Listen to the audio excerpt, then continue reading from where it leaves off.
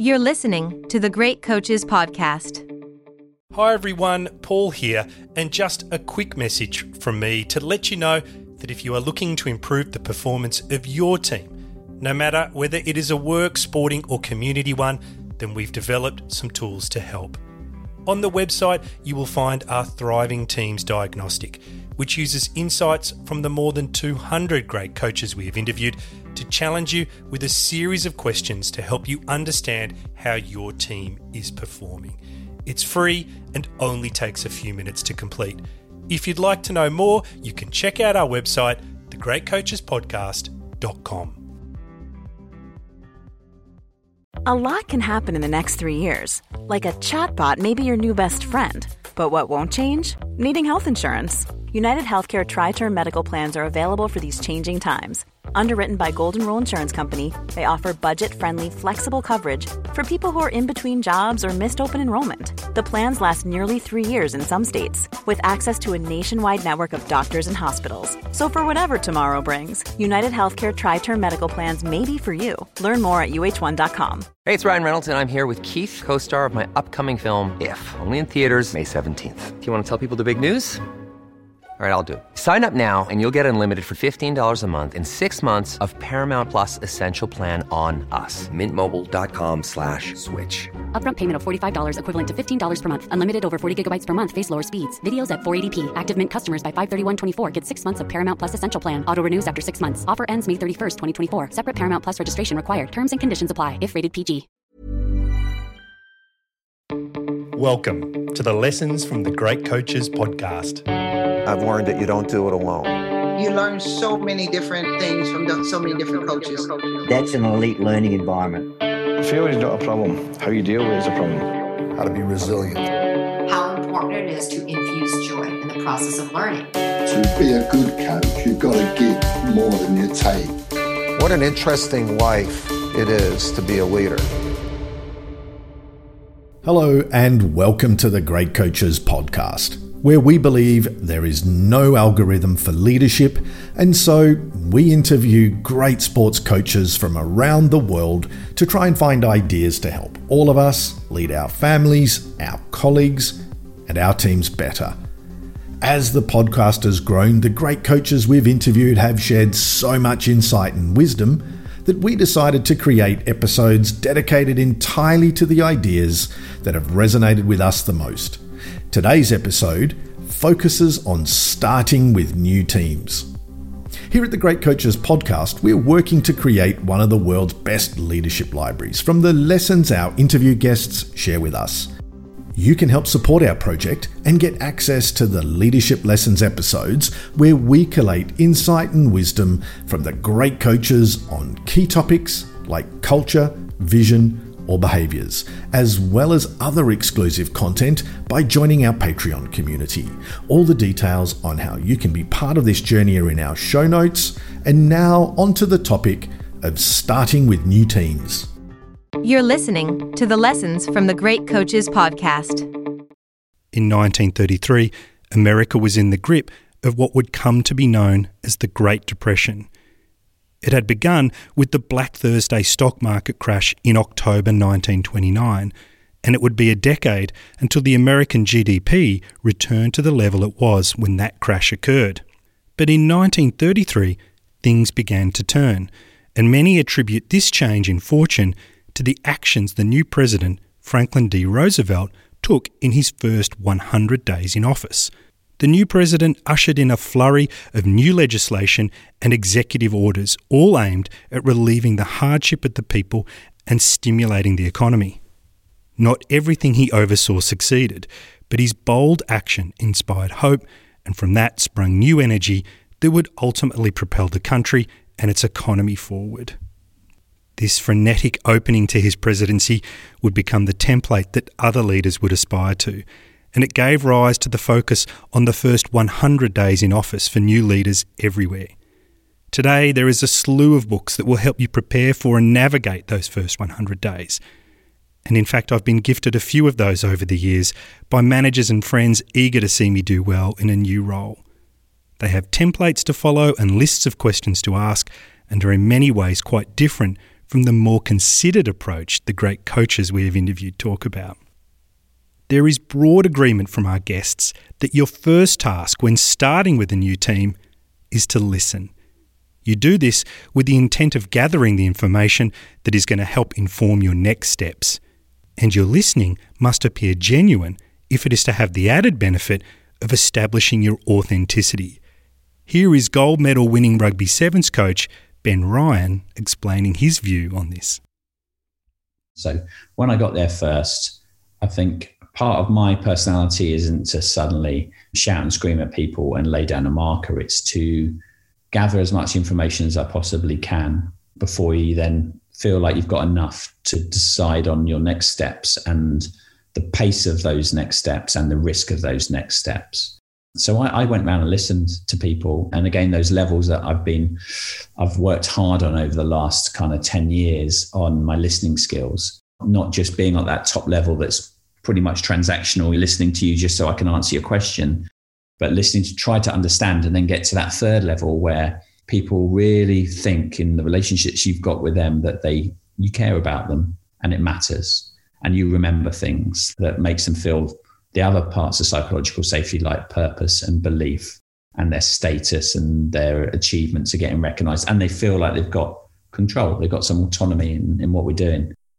Basketball coach Joe Prunty, who has worked under the iconic Greg Popovich, takes this further by explaining how deep listening when you start with a new team will allow you to understand the philosophies that shape the culture of the team. And this is a critical step before you try and insert yourself into that new culture.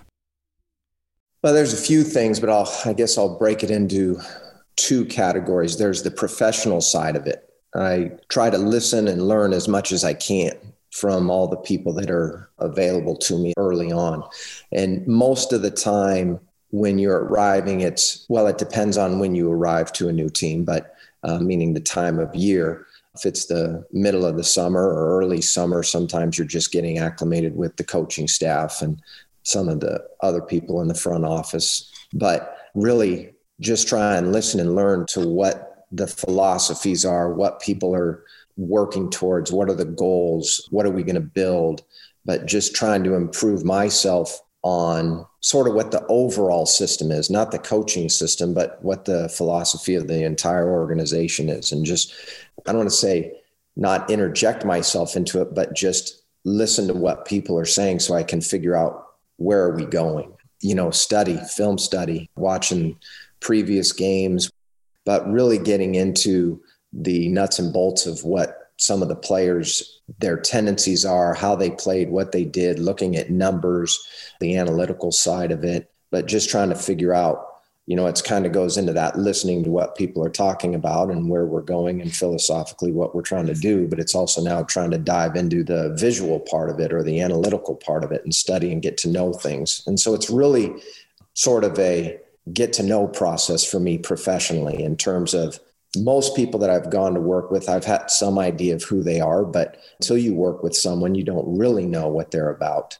Then I also, from a professional standpoint, just want to establish a level of consistency with myself, like how I am and what I do. And every morning, always come in with the mindset of working hard. And I get it. Some people have tough days, so it's not as easy, but still saying good morning every day, kind of get ready for the grind and being what I would deem, like I said, this is the professional side of it, but being professional. In order to listen well, though, you need to invite people to talk. And you achieve this through asking questions.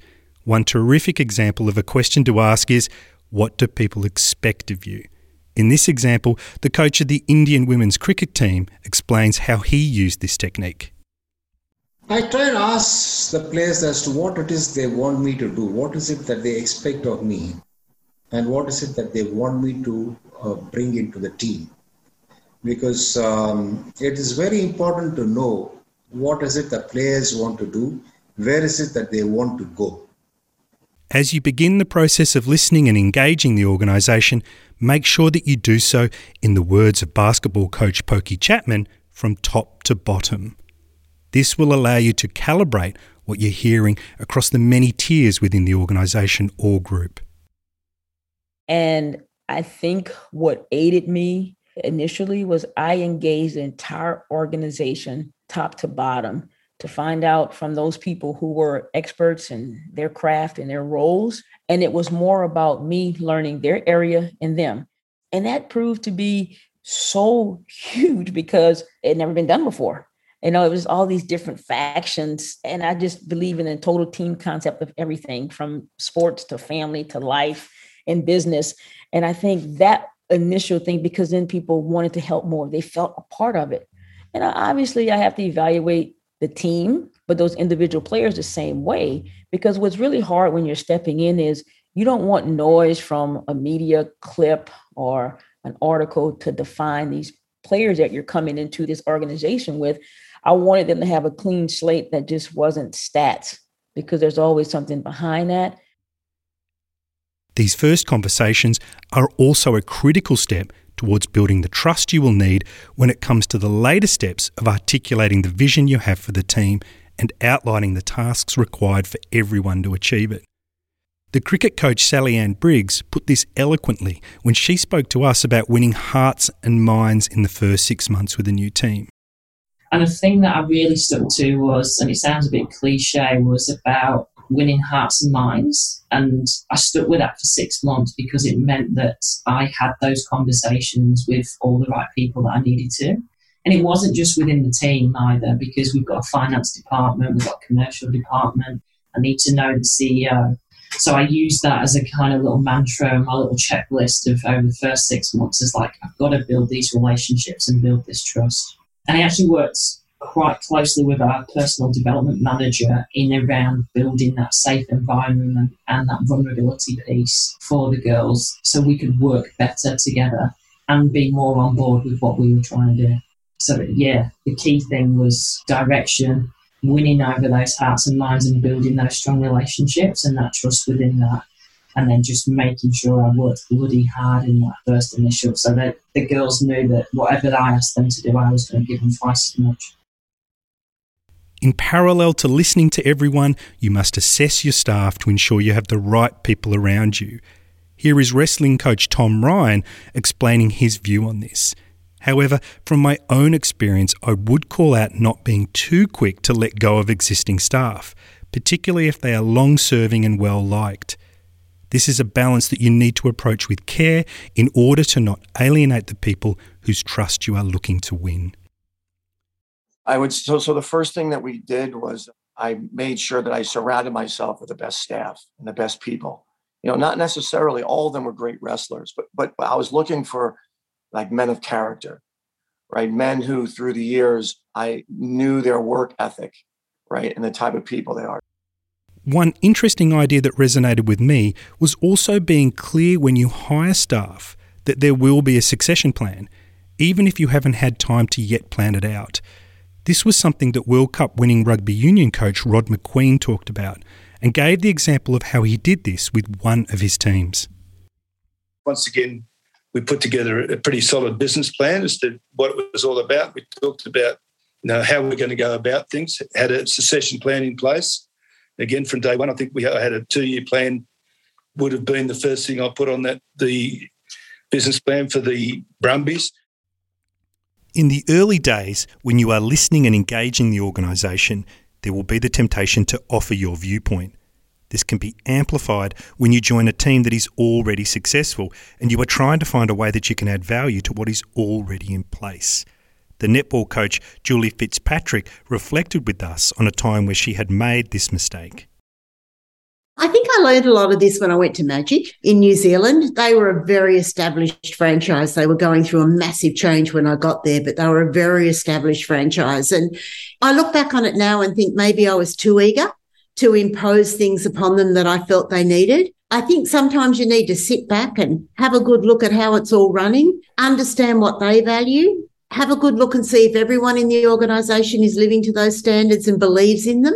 Give yourself time to work out if change is needed, how drastic it needs to be. Is it just a rotten culture that does need throwing out and starting again? Or are there some really good things in there that you may not have noticed if you'd gone into gung-ho? If you're looking for plump lips that last, you need to know about Juvederm lip fillers. With Juvederm Volbella XC and Juvederm Ultra XC, your lip look, whether it's subtle or bold, can last up to 1 full year with optimal treatment and no additional maintenance. Find a licensed specialist and see if it's right for you at Juvederm.com today. That's JUVEDERM.com. Add fullness to lips in adults over 21 with Juvederm Volbella XC or Juvederm Ultra XC. Do not use if you have severe allergies or a history of severe allergic reactions, or if you're allergic to lidocaine or the proteins used in Juvederm. Tell your doctor if you have a history of scarring or taking medicines that decrease the body's immune response or that can prolong bleeding. Common side effects include injection site redness, swelling, pain, tenderness, firmness, lumps, bumps, bruising, discoloration, or itching. As with all fillers, there's a rare risk of unintentional injection into a blood vessel, which can cause vision abnormalities, blindness, stroke, temporary scabs, or scarring. For full, important safety information, visit Juvederm.com. Hey, it's Ryan Reynolds, and I'm here with Keith, co-star of my upcoming film, If, only in theaters May 17th. Do you want to tell people the big news? All right, I'll do it. Sign up now and you'll get unlimited for $15 a month and 6 months of Paramount Plus Essential Plan on us. MintMobile.com/switch. Upfront payment of $45 equivalent to $15 per month. Unlimited over 40 gigabytes per month. Face lower speeds. Videos at 480p. Active Mint customers by 531.24 get 6 months of Paramount Plus Essential Plan. Auto renews after 6 months. Offer ends May 31st, 2024. Separate Paramount Plus registration required. Terms and conditions apply if rated PG. As you gather information in those early days, you can start creating a sketch of the environment and its strengths and weaknesses. The gold medal winning Rugby Sevens coach Tim Walsh calls this an audit, and he explains here how he uses this to form the basis of the point of difference he hopes his team will have. A good tool to help you with this is the Culture Web, developed by Johnson and Scholes in 1992, and I've put a link to it in the show notes. Definitely take a look at all the different factors, the SWOT analysis, the environment in which you're operating in, but don't take someone else's plan or style and just plug it into yours, because you might have different players, different ages, different experiences, different maturity. So you do have to do it, and you can use a lot of statistical data and all that kind of stuff. So audit it in all different aspects, from politics to playing styles to what you can have. So it's analyze what you have or can have, and then develop a point of difference around that. And then you develop it so you get a competitive advantage, and then you build your behaviours around that vision.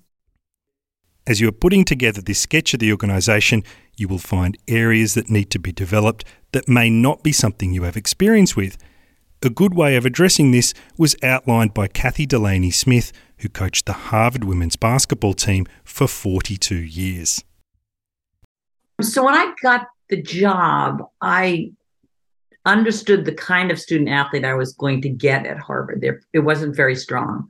And so I knew I was going to have the greatest minds in the world, but I wasn't going to have the tallest or the quickest players. So my first thing I did was read every psychology book I could get my hands on. I took a meditation class with Jon Kabat-Zinn, who is the guru of meditation and mind.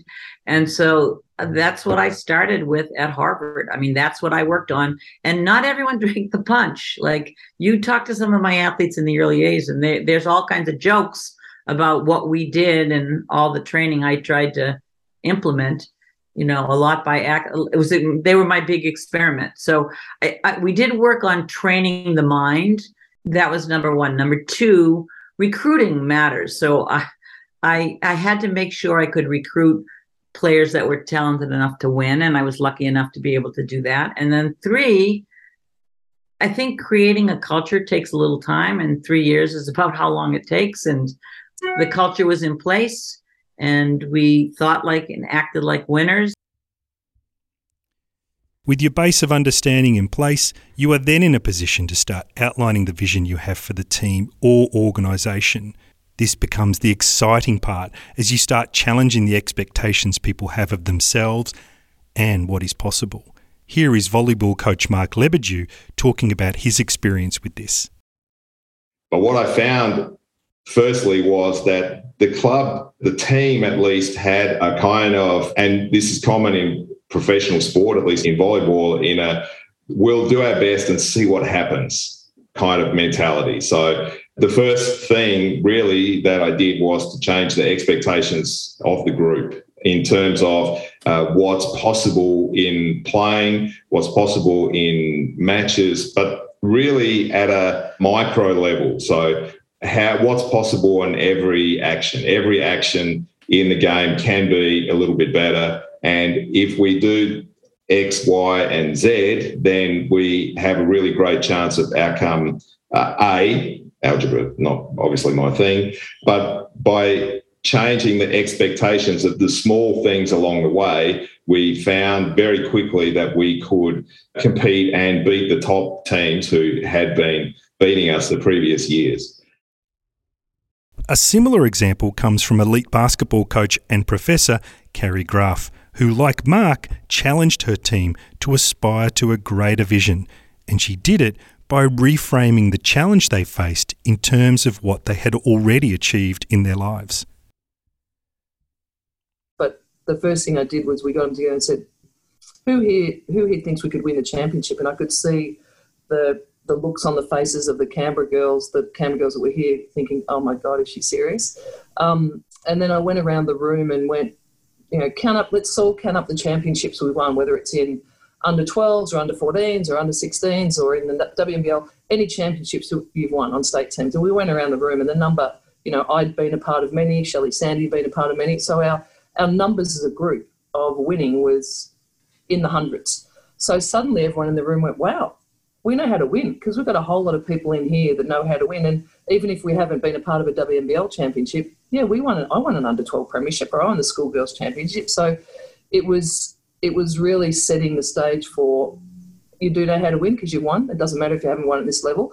And everything we did was about, well, how do we win this championship? And we kept that front and centre, and we set goals to sit under that. But it was really about instilling some belief early that if we do these certain things, we've absolutely got the talent to win a championship. And those of us that have won, here's some of the things that we think we can do to help this team win. So it was about instilling belief, I think, and then going about a process of, doing the hard work, learning and evolving as a group, and keeping our goal at the forefront without being over-focused on the outcome.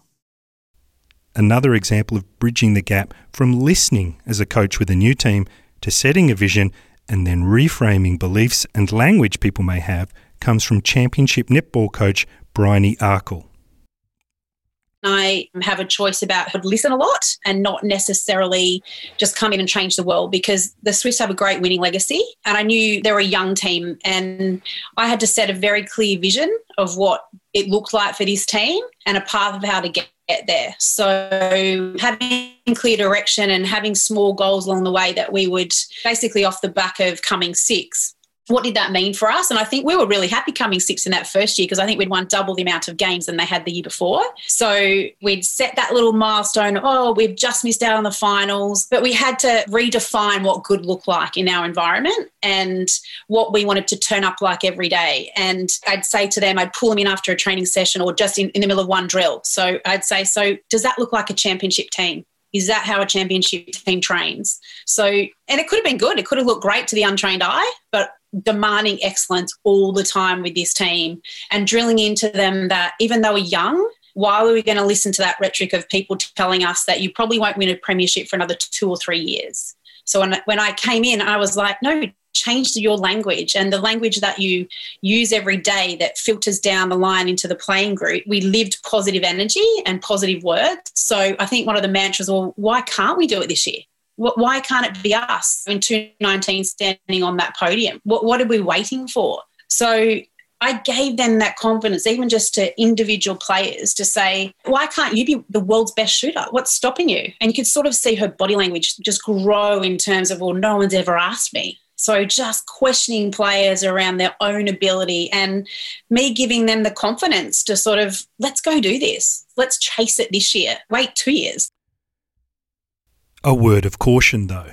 When you move from listening to engaging the organisation on a vision and challenging them against it, it's important to prioritise and keep your message simple. This helps you avoid the trap of trying to fix too many things at once. Here is Simon Jones, the cycling coach, putting this in context. Well, I think you've got to start really simply, and you've got to prioritise, and you've got to do the ones which are manageable. And I think you have to build it over time. And I think the other thing is, so once you set what those standards are, it could be we start training on time. You might, for example, we always do a debrief, for example. It could be things like that. I think what you can't do with these things is you set a culture and then you don't do it. And that undermines trust. So I think you've got to start small, set things which are realistic, and then build on them, as opposed to sort of starting with, like I said, like the gold standard, and then having a really, really big mountain to climb. This was also a point that English Premier League coach Thomas Frank talked about. He builds on the idea of prioritising by explaining that you have to take things bit by bit and teach as you go along. So of course I had a clear idea of how I wanted to play, but also had a clear idea of where I assessed where Brøndby was at that state. So we need to take it bit by bit. And I had, of course, several meetings, but especially in the beginning, to explain the plan. This is how we do it. This is how we're going to train it. This is how I'm going to coach you guys. And I did that from the beginning. And then, of course, a lot of individual talks, especially with the more experienced players, to get them on board straight away and build that relationship, because I think it's all about relationship. And I think that's one of my, I would say, strengths in terms of connecting with people. Another idea that connected with me was the importance of breaking down your vision into a timeline that feels more concrete to the group. I think this is especially important when the vision is a bold one or challenges the team in ways that they're not used to. The first example to illustrate this comes from Rugby Union World Cup winning coach Rod McEwen. And we put it into 3 different areas, which was the beginning, the journey, and the destiny. And so we wore T-shirts, for instance, with the beginning written on it. And then when we got to the stage where we thought we were understanding where we were going, we had the journey. And then when we went into the World Cup, we were in the destiny phase of what we did. All of those things have been played out. The second also comes from a World Cup winning coach, but this time from cricket. Here is Mark Robinson, the coach of the English women's team. I think you go in any job, you've got to have a vision, and you've got to, hopefully that's going to be a shared vision. So I remember we met, the first time we met as a squad properly, when I got all the players together, we were in South Africa. So I've done a month in the job already, but the best 6 girls were in the Women's Big Bash. I just put it on the big whiteboard from Potchefstroom, which is where we were in South Africa. I put from Potchefstroom to Lords and just put the dates up. So we start in here, January 2016, Potchefstroom, and Lords, July, whatever the date was, where we're going to finish. And that's the journey. And everything we do from then is going to be to that goal. And a lot of my language would be things like, when we are playing Australia in the final at Lords, this is why. And the staff would join in. He'd put on the SMC, the strength and conditioning coach, would put things like sweat for the batch. So everything was almost a language around. So that was one of the first things you did. And then I suppose you're trying to tell a squad or a team or a group of players how you're going to get there. And that was my thing, how we're going to get there, by being braver, by being more exciting. We're going to break records. I put all the records of Women's World Cricket in a team room. And I asked the girls, I want you to visualise your names there. So the most best strike rate and teacher on it. I want your names there. That's in the next cycle of 4 years. Your names are going to be up there. So you're trying to excite them how to play and where we're going to go. I think the other thing I asked them to do was the old Darwin quote about it's not the fittest or the strongest that survive. It's the one, the people who can evolve, whatever the right quote is. I just asked them that. I want them to be brave enough to be prepared to evolve. So that's what we did, that, and I set that out. But it wasn't obviously like most things, wasn't quite plain sailing, because we had to make a few changes. We had to change the captaincy and let a couple of senior players go to get a younger team that was probably more likely to fulfil that vision. With the vision in place and the roadmap to get there outlined, there is a need to establish rules, or as they're sometimes called, guardrails, that either you alone or the team as a whole has agreed on. This is the added benefit of bringing clarity to everyone about what you as the new leader will and will not tolerate. Here is Ice Hockey World Championship coach Slavomir Lena explaining how he did this. The sooner you set up those rules, the better for you. because to set up the rules once the train is already driving the way, it's always tough. So the best is we've talked about the team philosophy or team culture. As soon as you can, you must set up the culture. And then everybody has to buy into it, or you must convince the player or the parent or the sponsor that this is the way you're driving the machine. So yeah, you can do it. It's more work. It's more time to put together, but you have to set it up as early as possible. To close this episode on starting with new teams, I wanted to feature a piece of advice that Hugh McCutcheon, the gold medal winning volleyball coach, gave.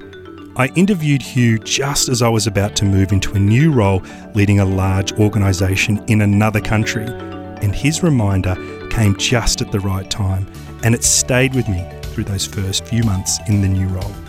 I understand as the coach I'm going to have the chance to set the temperature in the room, and if we're going to ask them to work hard, because we knew the expectations for this team were extremely high. You might even say unrealistic, but they were extremely high. And so it was like, well, hey, if we're going to have a chance at achieving any of this, then if I'm going to ask them to work really hard, I'm going to make sure that I'm working hard as well. You've been listening to the Great Coach's thoughts on starting with new teams. I hope you found it interesting and discovered a few ideas that you can bring to your own dinner table, locker room, or boardroom table for discussion. The key things I took away from it were the importance of listening in an engaged way when you meet the new people from the top to the bottom in an organisation. The use of good questions in those first conversations to uncover insight and establish your leadership style. Taking things, in the words of Thomas Frank, bit by bit, and not being too quick to try and solve all the challenges you're seeing. And ensuring that you break your vision down into a timeline that is easy for people to engage with. I hope you enjoyed it as much as we did. And just before we go, if you have any feedback, then please let us know. Just like Preeti S, who said, "Simply love the deep insight from these marvellous women leaders." We do too. Thanks, Preeti. We love the interaction with people around the world who listen. And so if you have any feedback or any comments, then please let us know. And if they're positive ones, then please let your friends know too. All the details on how you can connect with us are in the show notes or on our website, thegreatcoachespodcast.com.